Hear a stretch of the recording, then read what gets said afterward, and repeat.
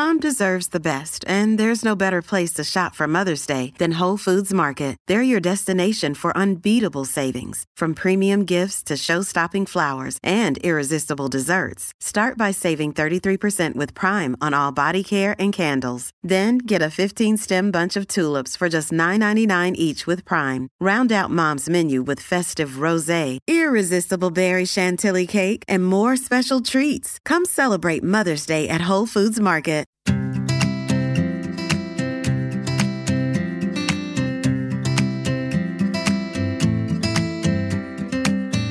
Hi, and welcome to the Deliciously Ella podcast with me, Ella Mills.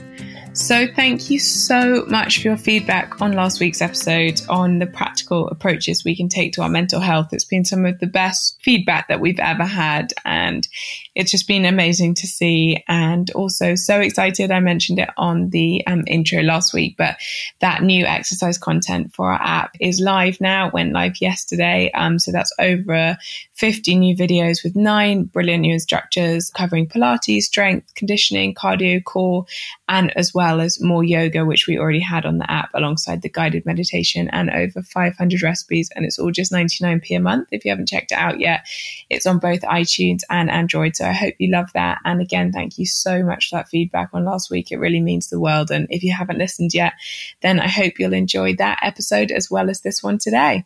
I was just getting ready for today's podcast, and Sky, my little one, got on my computer and started typing away. And so I've just been trying to get my notes back on track. But if I stumble, that is why, because I've got typings in between what I thought were coherent thoughts for today's episode.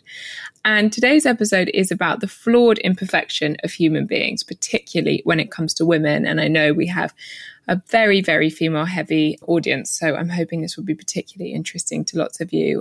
And that importance of seeing somebody as a whole, including flaws, all our faults, which we all have as human beings, and whether we're creating impossible standards for one another in expecting feel-good heroines. So I read Helen Lewis's book, Difficult Women, a few months ago, just before the whole coronavirus lockdown happened. And the book looks at the victories secured by 19th and 20th century feminists, among them things like the right to divorce, to vote, to study, to work, to enjoy consensual sex, to compete in team sport, escape violent partners, and so on. But more importantly, Helen points out how often we ignore very important parts of the story, and they're the parts that show these pioneering women as deeply human but deeply flawed, and sometimes actually slightly unpalatable figures.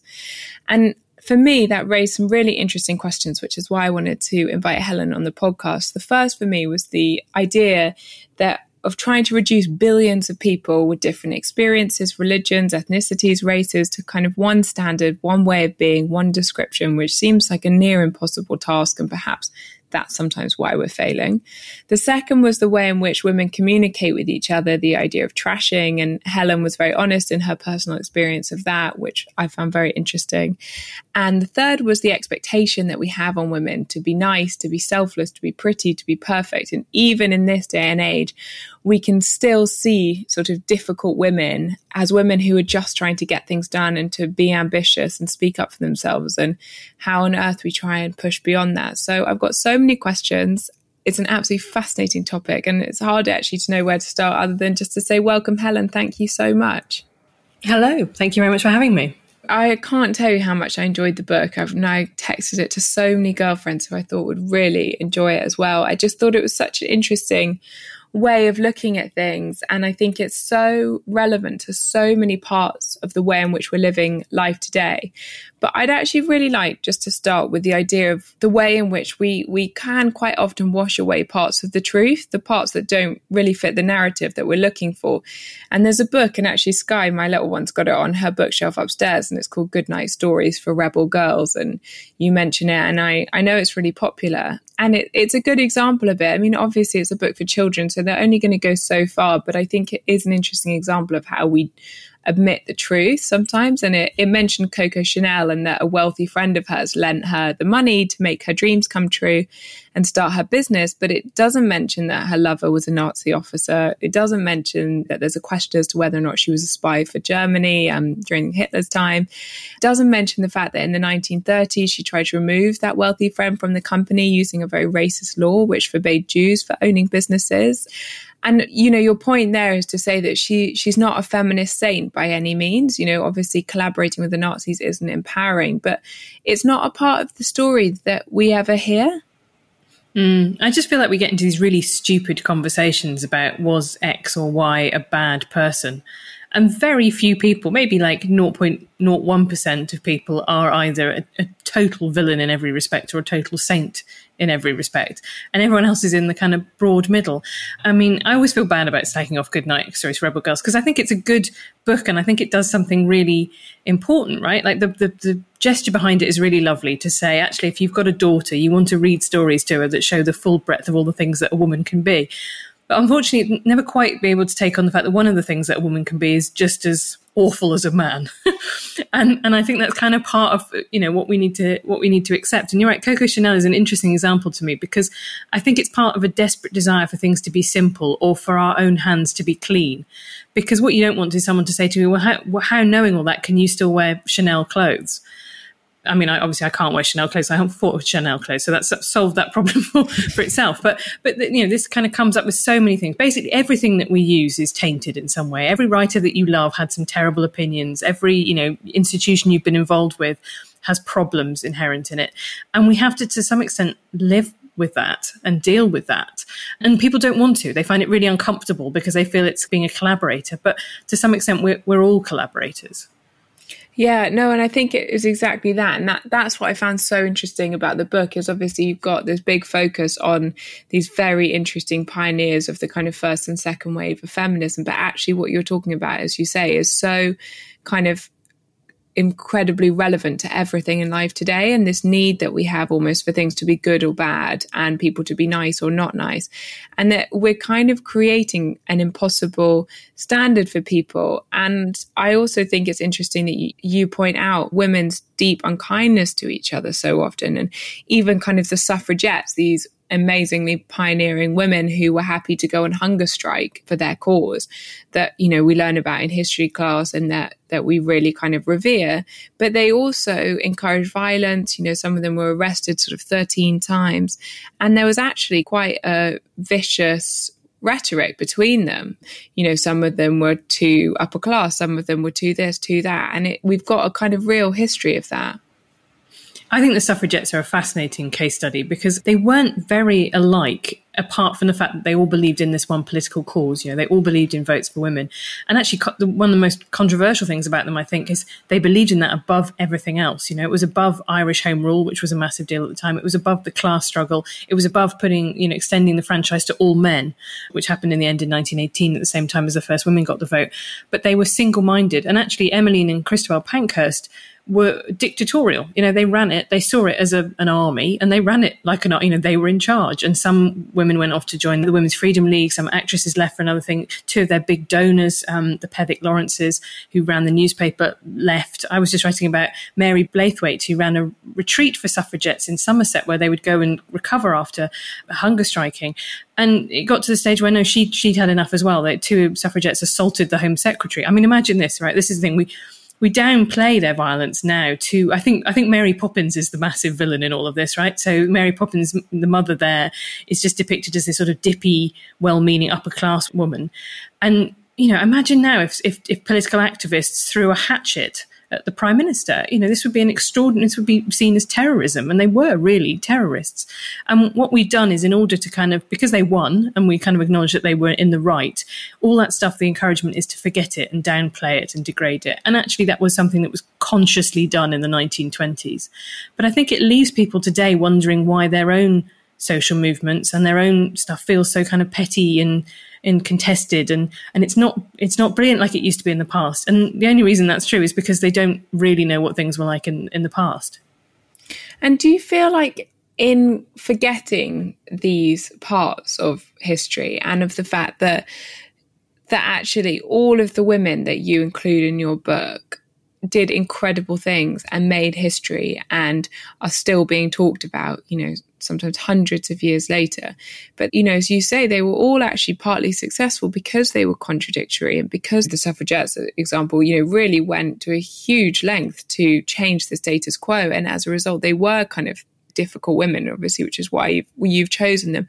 But do you feel like it kind of perpetuates what I feel like now at least is kind of a completely impossible standard for women by the fact that we see them as perfect when they were anything but? I think you're right. That the great line about the fact that Ginger Rogers did everything that Fred Astaire did, but backwards in high heels. I think that is so how I feel that the media treats women now. You can be, you can have some principles, but don't be angry. You shouldn't care too much about your appearance because that makes you vain, but you also should just look perfect at all times without really trying. There's a brilliant description, the novel Gone Girl, about this idea about the cool girl, which I always think is absolutely brilliant. And one of the lines in it is, she effortlessly maintains a size 8 while eating hot dogs like it's kind of going out of fashion or something like that. And that captures to me that demand on women. We want them to be perfect and contained, but we also don't want to see the effort. We don't want to see the legs paddling furiously under the surface, because that kind of makes us feel bad. And I think that's something that's really, particularly for young women, it's really hard to get your head around, is the idea that you're supposed to do all this stuff, but also you're judged for doing it. You're supposed to have a career, but you shouldn't have to sacrifice anything else, or, nothing else should be let slide in order to do it. You should be the perfect mother, but at the same time, you can't give up any time to do anything else in your life. And then the demand on top of that is that also you have to make this look really easy so that it looks completely effortless. And that's the cruel, deforming thing, I think, because it's just impossible to do. You're setting people up for failure. Yeah, no, absolutely. And I was so struck by that. I thought it was really interesting, your most recent example of Erin, and I don't know how you pronounce her surname. Pizzi? I think it's Pizzi, yeah. I think it's Italian. But she set up the first women's refuge, now known as the Charity Refuge, in 1971. And she has saved various women's lives and, made a fundamental difference to thousands of women. But she's now actually become the editor of large of an anti-feminism site called A Voice to Men, and she now says feminism's a lie. She's an advocate for men's rights, and as you kind of quite rightly say, what do we do? She's become a footnote now, and she's not really allowed to be celebrated, even though she's done so much good work. I think that story is a really fascinating one. So it was 1971 she founded that first refuge, so it's coming up for its 50th anniversary next year, and it will be really interesting to see how it's celebrated. The book has just been Radio 4's Book of the Week, and that episode's just been on, so I've just been talking to her. And and I feel there should be a plaque on that that should be something that is a part of feminist history that we celebrate, even though she's not a feminist hero, because she kind of isn't a feminist. She's still a huge part of the feminist tradition, and I think we should kind of be okay with celebrating that. But what fascinates me is that it's been really interesting having conversations since the book has come out about which stories really touch people. And Erin Pizzi's story has for two reasons, I think. First is that my mum's generation, who are now in their 70s, now my mum wasn't a feminist in the 70s, but I'd still had heard of Erin Pizzi. She was absolutely everywhere. She was on being interviewed and stuff. She was on Who's Who, she was making documentaries. And then as far as people like my mum were concerned, she just dropped off the map entirely, never heard of again. And there's this kind of worry that, if that can happen to her, that can happen to any of us, no matter how big a contribution you make or big an achievement you have, you can be kind of written out if you're inconvenient. And the second thing is that ideological journey, I think, is just fascinating to people. How do you go from one side to another? We live in a political climate that can feel so polarized. You can have people who just kind of go, there's a very popular Labour T-shirt that I hate, which says never kissed a Tory. And you think, really? Really, that's the thing you want to boast about? The fact that you would put a hard stop on dating someone with a different political opinion to you. But that's kind of where we are. And if you think of politics in that terms of one people in their bunker over here and a load of people in their bunker over here, how on earth are you ever going to kind of compromise, let alone how on earth is anyone going to kind of change their opinion from one side to another? And, Erin Pizzi is an example of someone who did that. And I think people find that really, really interesting. Yeah, and I think it leads me on to the way that you speak about trashing. And actually, I've seen trashing myself, and I've seen it many a time, and I hadn't actually come across the term before, so I don't know if you'd be able to kind of give us a definition in a second. But again, it's just so interesting because it's this kind of concept that we're not really allowing each other to have faults or to get things wrong. It's all part of the kind of cancel culture of today. And again, it's just interesting when you think of these people that have changed history, if they exist today, what Twitter would say about them, because I don't think it would be very nice. And I just wonder if it would have dampened some of their quest to actually make a difference, because we're so quick to tell everyone that they're wrong and that they're bad. And as you say, you know, I think it's a really brilliant example that never kissed a Tory, you know, wherever your political allegiances lie, it feels like we now have to be one thing or we have to be another, and we can't have that kind of fluidity. And I know you had a very personal experience of trashing and people calling you everything under the sun, and, you know, they feel like they kind of actually hate you, you know, and I've had the same thing. And it's a very interesting experience of someone that's never met you. Oh, I mean, I think they do actually hate me, or at least they hate this sort of creature called Helen Lewis that stalks their imaginations, right? It has absolutely, well, I mean, it has some connection to me as a human being, but it's often more about what you have come to represent. And I'm sure that's happened to you, right? That you've been put into the space of, you've come to represent a set of ideas or a movement, that then people use you as the kind of avatar because what they want to do is have a go at the ideas, but it's much easier to personalize the attack. I think that happens to women a lot, not least because people want to illustrate stories with pictures of women, right? That's what happens in newspapers, is that women kind of get used as the decorative, nice picture to go alongside a story because editors are like, well, that'll brighten the paper up. So people get, you know, I see lots of stories have got absolutely nothing to do with Meghan Markle, where she's just sort of co-opted in because people are like, oh, people have got strong opinions about Meghan Markle and she's quite attractive. Let's put a photo of her on there. That is so interesting. But don't you think I'm sure that's happened to you, right? That you've been co-opted in, and it's because, oh, she's pretty. Let's have a photo of her next to our random piece about some sort of food. But trashing is this idea that Jo Freeman, a second wave feminist, came up with, which she said, you know, it's not honest disagreement or criticism. It's a campaign of psychological annihilation. You know, it's slashing and righteous, and the aim is to kind of destroy you. And I think anyone who's been involved in a social movement will probably have experienced that, or anybody who's had any kind of success will actually also have achieved that, because there are a whole brew of emotions. You know, there are people who feel that you're getting too much attention. There are people who feel that your views are wrong to the extent of being dangerous, and therefore you need to be brought down so that other people don't listen to you. And there are people who just, you know, are opposed to you for whatever reason, and they find a personal attack a much more effective weapon than fighting you on the ideas. So to some extent, trashing is always going to happen. And it's the same thing about, you know, dealing with personal disagreements anyway, is that if you're trying to do any kind of social change, you have to accept that these things are not a bug, that you know, they're a feature. There's something that needs to be dealt with and contained, and you need to have systems and processes in place to deal with them. And I think one of the reasons that the atmosphere can feel so vicious right now is that people don't feel that they have anywhere that's listening to them, where they can air grievances and there is some sort of process for those things being resolved. So what do they have left? They have the court of public opinion. As you say, cancel culture, it gets so vicious because they've lost trust in democracy or whatever it might be, you know, HR departments, to actually solve these problems. How did you find it from a personal perspective, having so many people trash you online? I mean, awful. Anyone who says it doesn't affect them is either lying or a psychopath, as far as I'm concerned. And the interesting thing is the extent to which people talk about it. I mean, I don't know if you've ever had this, but you have to make a policy decision quite early on about what you're going to respond to, what you're going to try and let into your head, or affect the way that you do your work. Because in feminism, lots of the criticisms are couched in valid reasons fundamentally, right? So it is true that feminism has been dominated by white, straight, middle-class women because they've got the most, you know, existing power. And that's perfectly reasonable as a criticism to say, you know, you need to make sure that you're not just talking about issues that affect, you know, the top 10% of women, that really affect all of them. The bit that's hard to separate out is when somebody is criticizing you and it's something that you need to take on board and reflect because you haven't thought about it because of where you come from or who you are or the people that you've got around you and the stuff you're exposed to, versus people who are doing it specifically to either bring you down or just as often actually raise their own profile.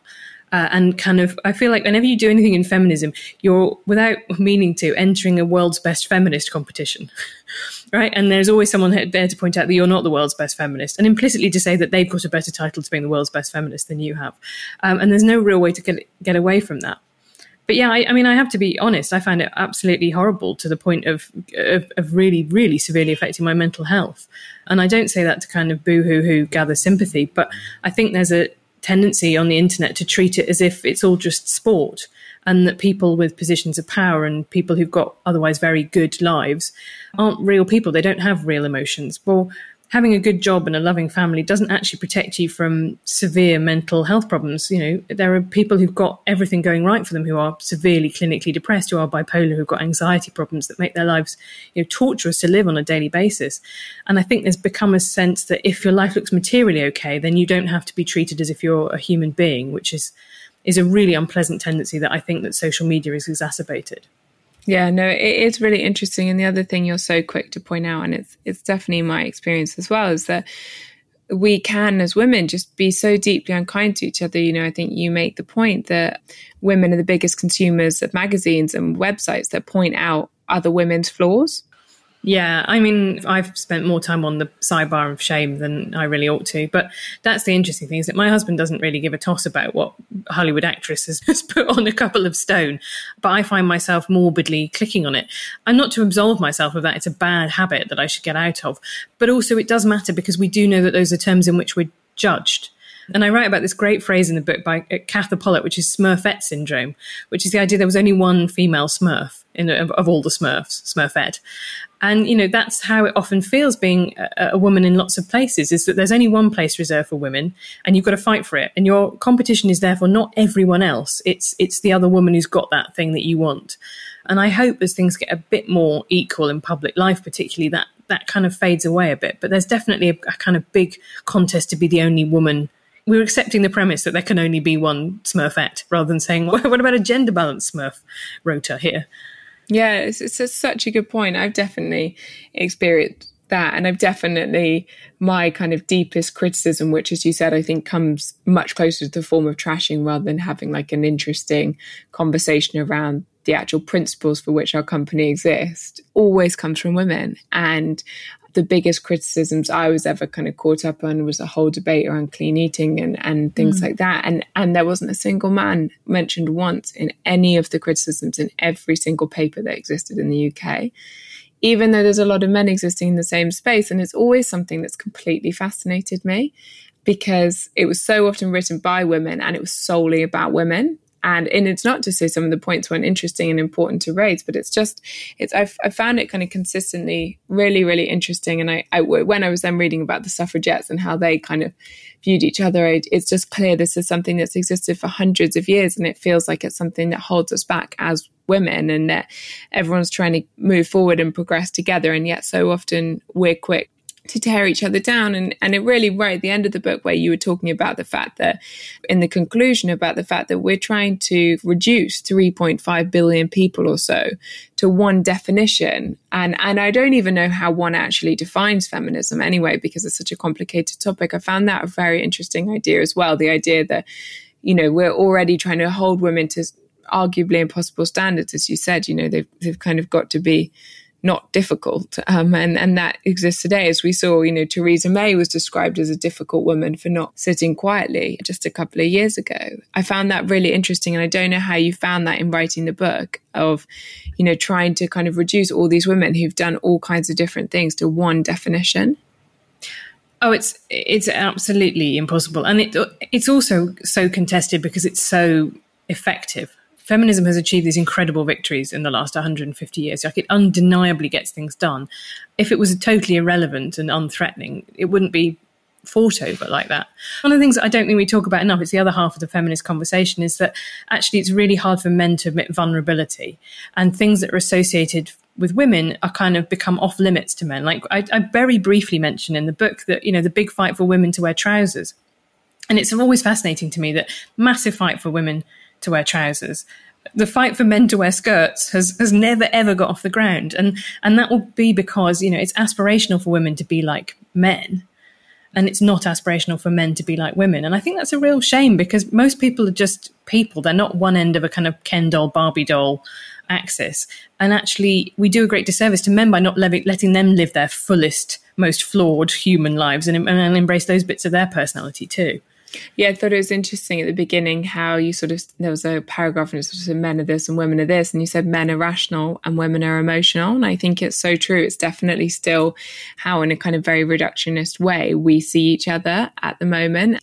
I've definitely read and seen some quite interesting stuff about toxic masculinity and this need for men to be non-emotional in that sense, and kind of manly and keep it all together and be brave. And that puts a lot of pressure on a man, in the same way as telling a woman that she needs to be emotional and be very emotionally intuitive and very connected and very kind of soft in that sense. It puts both of us in a box that I feel like can be quite like a confinement, really.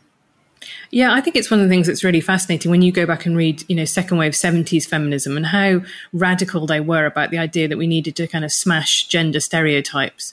They really envisioned a world in which people wouldn't care when you had a baby whether or not, the first thing they would ask wouldn't be, is it a boy or a girl? Because that would be like asking, do you think they're going to grow up to like aubergines, right? As if that sort of that tells you some kind of deep, unalterable fact about the child that entirely defines their future life, personality, life chances.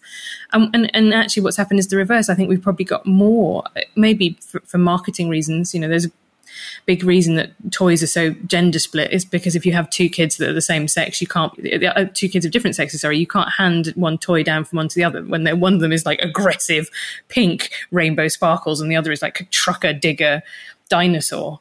And that's kind of sad to me because I grew up in much more gender neutral times. I cut the hair off some of my Barbies and I had toy trucks and stuff like that. And I think that marketing level of gender expectations is a really big deal now for parents.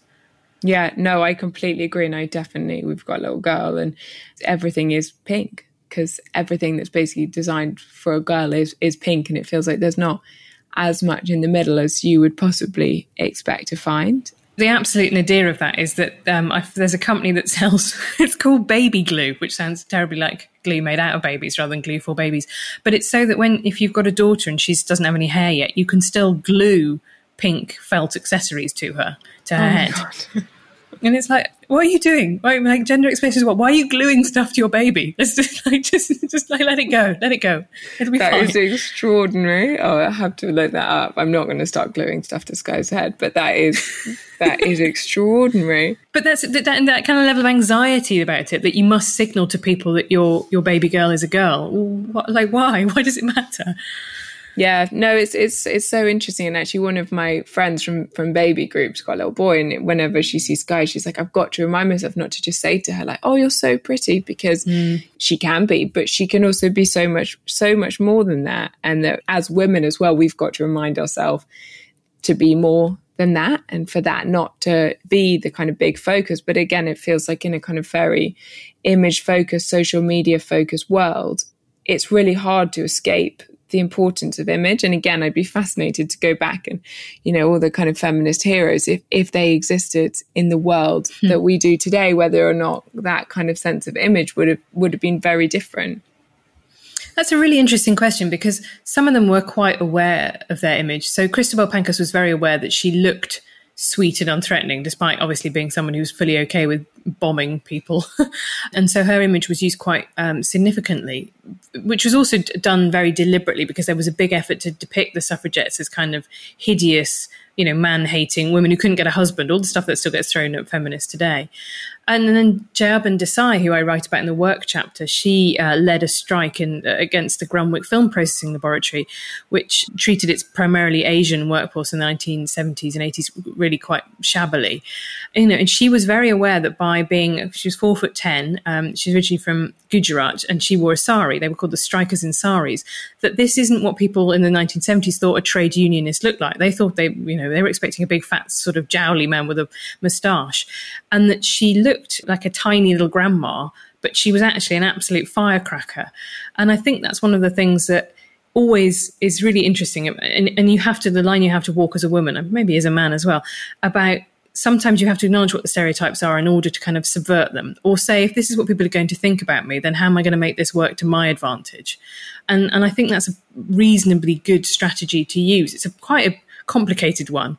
There's this quote by Audre Lorde, the feminist, saying, the master's tools will not dismantle the master's house. So by playing up to those kind of stereotypes, do you unintentionally reinforce them? It's a big question. But I always think it's really kind of magnificent when you see photos of Jayaben Desai in her sari next to these row of 1970s, bobbies on the beat, all in their navy police helmets. It must have been extraordinary for for women to see that, and Asian women to see that, and see somebody who looked like them challenging power like that. And I think that's kind of wonderful. And having kind of spent so much time studying all these women, could you pick out, I don't know if you're allowed to have favourites, but there are some really incredible stories in here that no one was ever heard of necessarily before, you know, like looking at a princess who discovered why so many women are, you know, having bad sex and things like that, which are just absolutely fascinating. And I wondered if you could pick out a couple of favourites and tell us a bit about them. I've got a soft spot for Princess Marie Bonaparte because of the phrase, you know, God loves a trier. And she married her husband, unfortunately, was gay, which was probably part of the explanation for why their sex life was so bad. And I think on their wedding night, he said something like, you know, I hate it as much as you do, but we must if we're to have children. It's not really what you want to hear on a first date. And what year is this, sorry? This is the end of the 19th century. Yeah, so and she is Napoleon's great one great or two greats, nieces. I can't remember quite how many there are. And she was an associate of Sigmund Freud, and she was very in with the kind of intellectual circles at the end of the 19th century. But she went on a mission basically to discover why she couldn't climax through intercourse. And being extremely enterprising, and I can only assume incredibly persuasive, she did a survey where she measured the genitals of, I think, about 200 women, and discovered that if their clitoris was basically more than a thumb width away from the entrance to their vagina, it didn't get stimulated enough during penetration to kind of, you have an orgasm as a sort of side effect of intercourse. So you needed like additional clitoral stimulation. And this was obviously quite a revelatory discovery at the time. It was, the really sad thing about it is that Freud himself had a theory that, you know, clitoral orgasms were for juvenile women, like so teenagers. And then when you became a proper woman, you should instead start to have what he thought of as a vaginal orgasm. Now, it turns out pretty much there's no evidence that there are two different types of orgasm. Everybody who thinks they're having a vaginal orgasm is just having the sort of side effects of a clitoral orgasm. But what he did basically by doing that was make everybody who couldn't come through penetrative sex feel like a total failure. And I think that still persists today, that there are lots of women who feel like, well, this is taking a really long time. There's a brilliant phrase in Caitlin Moran's book where she talks about her worries about being a hand wearier, which I think captures it really well. And this whole myth about what was supposed to work for women sexually was something that, you know, 1970s feminists were really hot about. There's this pamphlet by Anne Cote called The Myth of the Vaginal Orgasm, where they said, look, unless the clitoris is getting involved, it's just not going to happen for you. You just need to make your peace with that, but it's fine. And then that kind of gets forgotten every generation.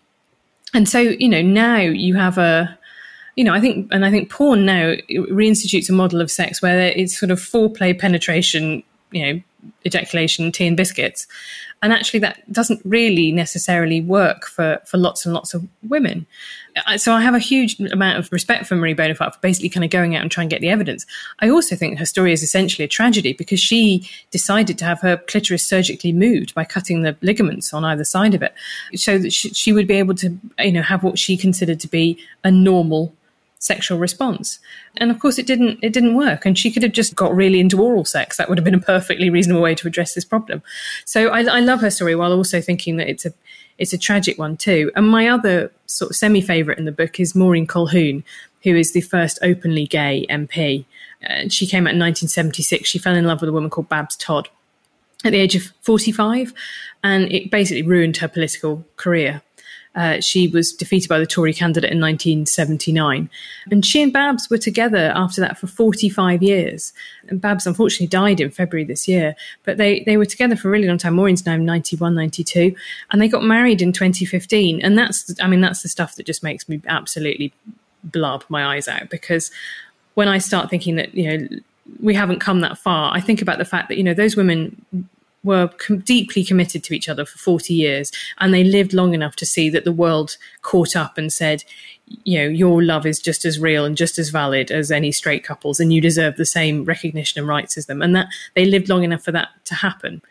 I phoned them up and talked to both of them in the Lake District the year before last, and I was really pleased to make sure that Maureen isn't forgotten, because I don't think people think of her as the first gay MP.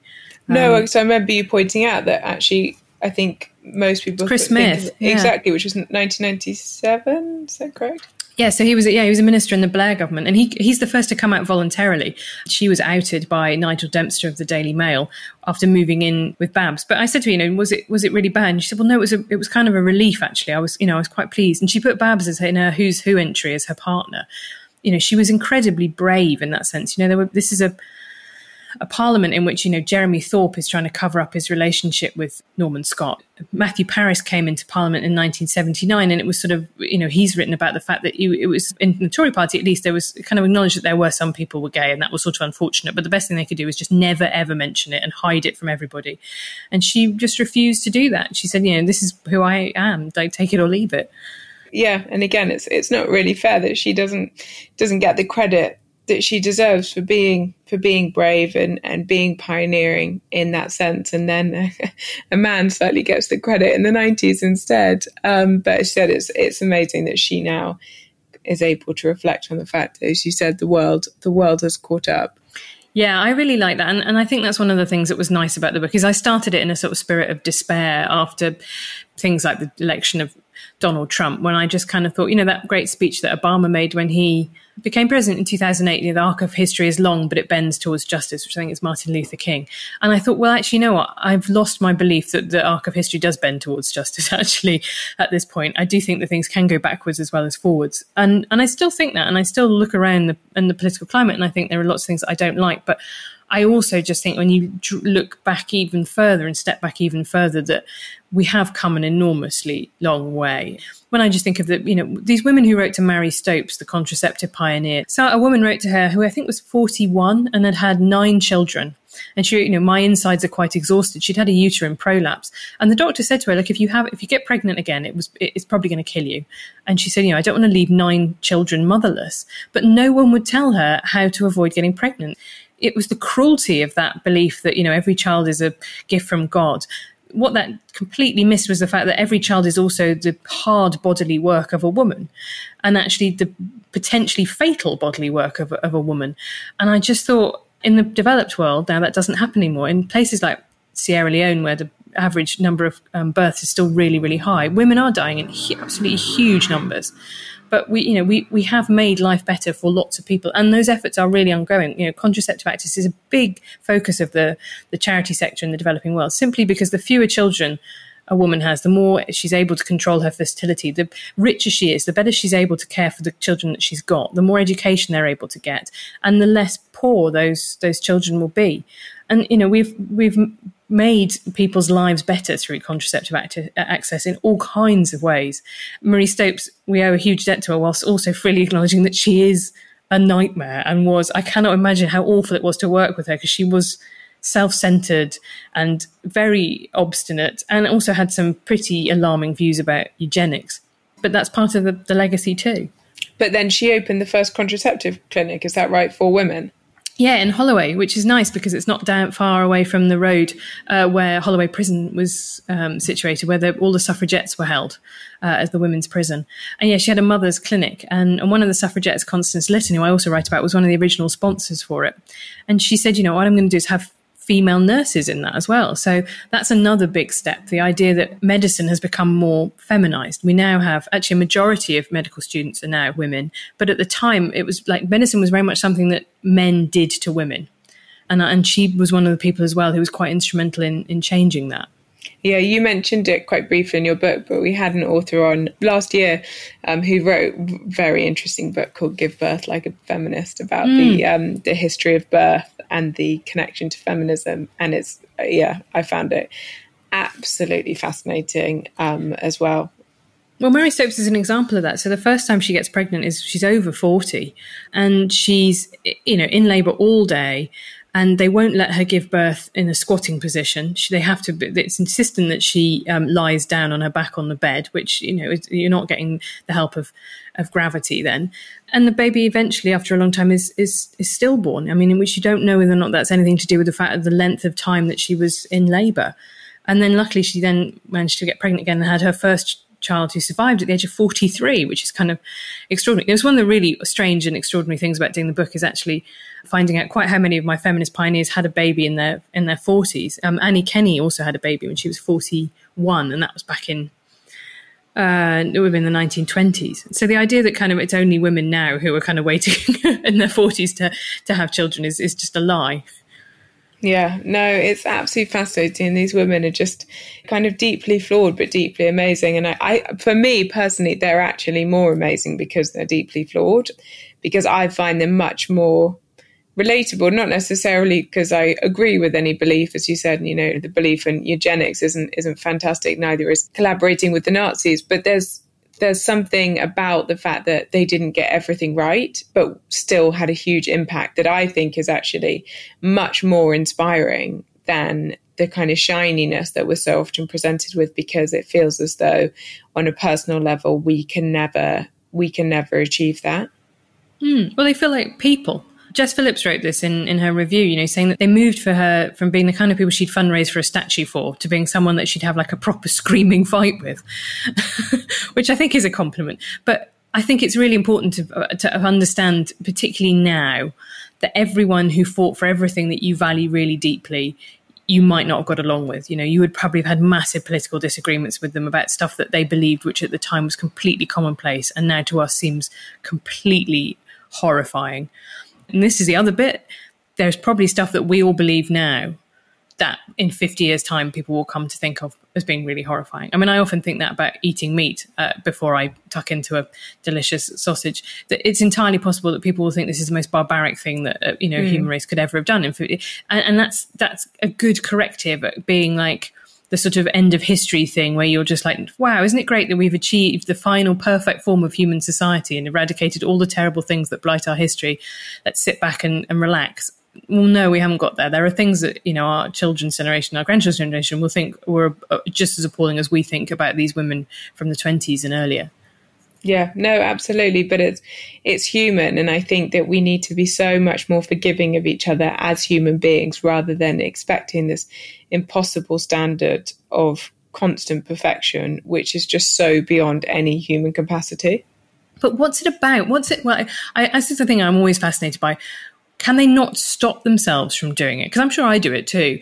What's the psychological mechanism and what's it for? What's the idea? If you call someone out for being imperfect, actually, what are people hoping to achieve? And I think there's a real difference. There was a kind of discussion about this a couple of years ago that petered out, which is unfortunate because it was a really useful conversation about saying, when you're drawing attention to something bad that someone has done, you have to do it in such a way that you make it as easy as possible for them to change, to stop doing the bad thing, in a way that is designed to kind of be kind and helpful, right? You're not there to kind of be put on your black cap and send them down. What you actually want more than to shame this person is you want to make a difference. And there was a book that came out about the same time as Jon Ronson's So You've Been Publicly Shamed, which was a good counterpoint to it. It was also about shame. And it was about the fact that Greenpeace, I think at the time, had made a list of the 10 most polluting companies. But the crucial thing is that they changed it every year. They updated it every year. And a company could therefore get off that list. And that provided a powerful incentive to, it's your behavior that we're criticizing, and change your behavior and we will no longer criticize you. And that's something I find has been lost, particularly in social media discussions about people. It works totally against making people want to change themselves. Because if you say to someone, you're a sexist, you're a homophobe, you're a transphobe, you're a racist, people don't want to accept that as a label that sticks onto them forever because they know it'll never go away and it'll be on them.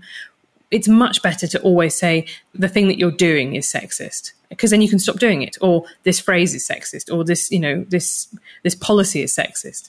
And actually that way is you're creating a psychological space for people to say, if I no longer do this thing, then I am no longer a sexist. And I just think it's a shame that we don't seem to be able to make that very useful distinction. No, I couldn't agree with you more. And I actually just literally before we got on this, I saw something on the author Matt Haig's Instagram about exactly that, about the damage that this sort of cancel culture is doing, where if someone says one thing or writes one thing or shares one thing that we feel we don't agree with, we write them off as just kind of fundamentally flawed, not in a kind of human way, but just in a they are wrong, they are bad kind of way. And we don't give people the space to progress or to evolve. And it's a very, very, very interesting standard to which we're holding people in the kind of public sphere, but actually all of our friends and everyone around us accountable as well. And I think we're holding everyone accountable for everything to a point at which it almost feels like it's easier just to give up, which isn't going to help us progress in any shape or form. I mean, in a way, I'd like it more if I felt we were holding everybody accountable for everything. But I think what there is actually is incredibly selective accountability. And I think it's particularly pronounced on Twitter that if you transgress past one of the self-appointed kind of gatekeepers of morality, that's it. You know, everything that you've ever done is kind of up for discussion. Whereas there are people pootling along in positions of really quite large power who've done quite terrible things and have kind of got away with it scot-free. There's a brilliant... I say this as if I have a deep knowledge of Greek literature, which I don't. I just happens to be that a friend did a version of this play called the Oresteia. And basically what it's about is the end of that kind of eye for an eye justice system where, you know, you kidnap my mother, so I go around and kill you, which then means that your son has to then kind of go around and kill that, you know, and cycles of revenge that go on. And the play cycle ends with the institution of a kind of court system, of a justice system. And that's the thing that I feel like we're missing at the moment, is the idea that everybody gets judged by the same rules and the same laws, and that, you know, that we outsource that to something approaching a kind of independent process. Because at the moment, it just feels like, you know, random people are getting kind of caught up in this and tossed overboard, and other people are just getting away scot-free. And I think that feels deeply unfair to people. And I think it could have happened to quite a lot of women in my book. And that worries me, because without them, we wouldn't have, you know, the rights that we enjoy today. And you have to kind of accept that as part of their legacy. Totally. And I worry that, you know, having experienced some kind of online trashing, that I wonder, you know, for how much they stuck their necks above the parapet. I wonder if some of them would have continued. And I think that's what really I thought was particularly interesting in terms of the trashing is how do we allow people to challenge the status quo, to do something different, to, you know, whether they're right or whether they're wrong, but to put forward a new opinion. And I think it's something for us all to bear in mind. And I guess wrapping this all up and thinking about all these women and the way in which kind of women can approach women and these ideals of kindness and sort of mouse-likeness and prettiness that we sometimes still hold women accountable for, and the way that we can kind of communicate with one another, and the way in which we also then leave out such important parts of the story to show people as genuinely flawed in order to show that actually, like, anyone can make progress. How do you feel like we best continue to move forward in this kind of conversation of feminism? Because it you know, it's obviously it's not finished. No, God, no. I mean, one of the things that was nice about going back is the fact that there were so many enduring friendships and so many people had positive experiences too. And I feel like that about having written about feminism for the last decade or so. I've met some of the most brilliant and incredible people that I know through it, and people who I'm in awe of their strength and their bravery. So it's not all just a valley of pain and despair. One of the things that, you know, being under attack also really teaches you who your friends are and who you can rely on. And you value them so much more because of that. You have much more deep and intense friendships, I think, with people when you've been in a kind of foxhole together. But my solution always about what you do in order to get over the personal disagreements and the human flaws that are an inevitable part of any organization is that you decide what it is that you want. You know, what do you want? Who can give it to you? How can you get it? And what's stopping you? It's a bit of a version of Tony Benn's 5 questions for power. But you ask yourself all of those things. So, and in the case of the vote, you know, it's I want votes for women. This will have to be passed by a law in Parliament. Here are the opposition politicians who are, you know, we need to persuade. And here is the broad swathe of the country that we need to persuade that, you know, that this is a huge issue, which we can only do through eye-catching, attention-grabbing means. Right. Who's with me? Like, let's go, let's do it. And then it turns out there were enough people were with them that they were able to do it. And that alliance then, you know, fell apart. You have Sylvia Pankhurst going off and working with Marxist groups, going to Ethiopia. You have other of the suffragettes who became fascists in the 1930s. You know, these were women from very different backgrounds and very different political traditions, but they knew what they wanted. And I think that's what you have to kind of do, is you have to just go, what's my banner that I can ask everyone to rally to? Yeah. And then see who turns up. And then you're doing the work. Well said. I think it's exactly that. And I think you've got to just turn up and do the work, haven't you? But thank you so much, Helen, for your time today. It's been so interesting. It's definitely, raised a huge number of questions for me. And I so enjoyed getting to know these women. I really could not recommend the book more for men and for women. It's definitely feels like it's written for all of us. And I think as well, your point about as much as we might shoebox women into being, emotional and pretty and quiet, we do the same for men in terms of being big and strong and tough. And I think it's really important to remember both sides of it. But yeah, massively, massively recommend the book. And huge thank you for talking with us today. Thank you. And we will be back again next Tuesday. Thank you so much.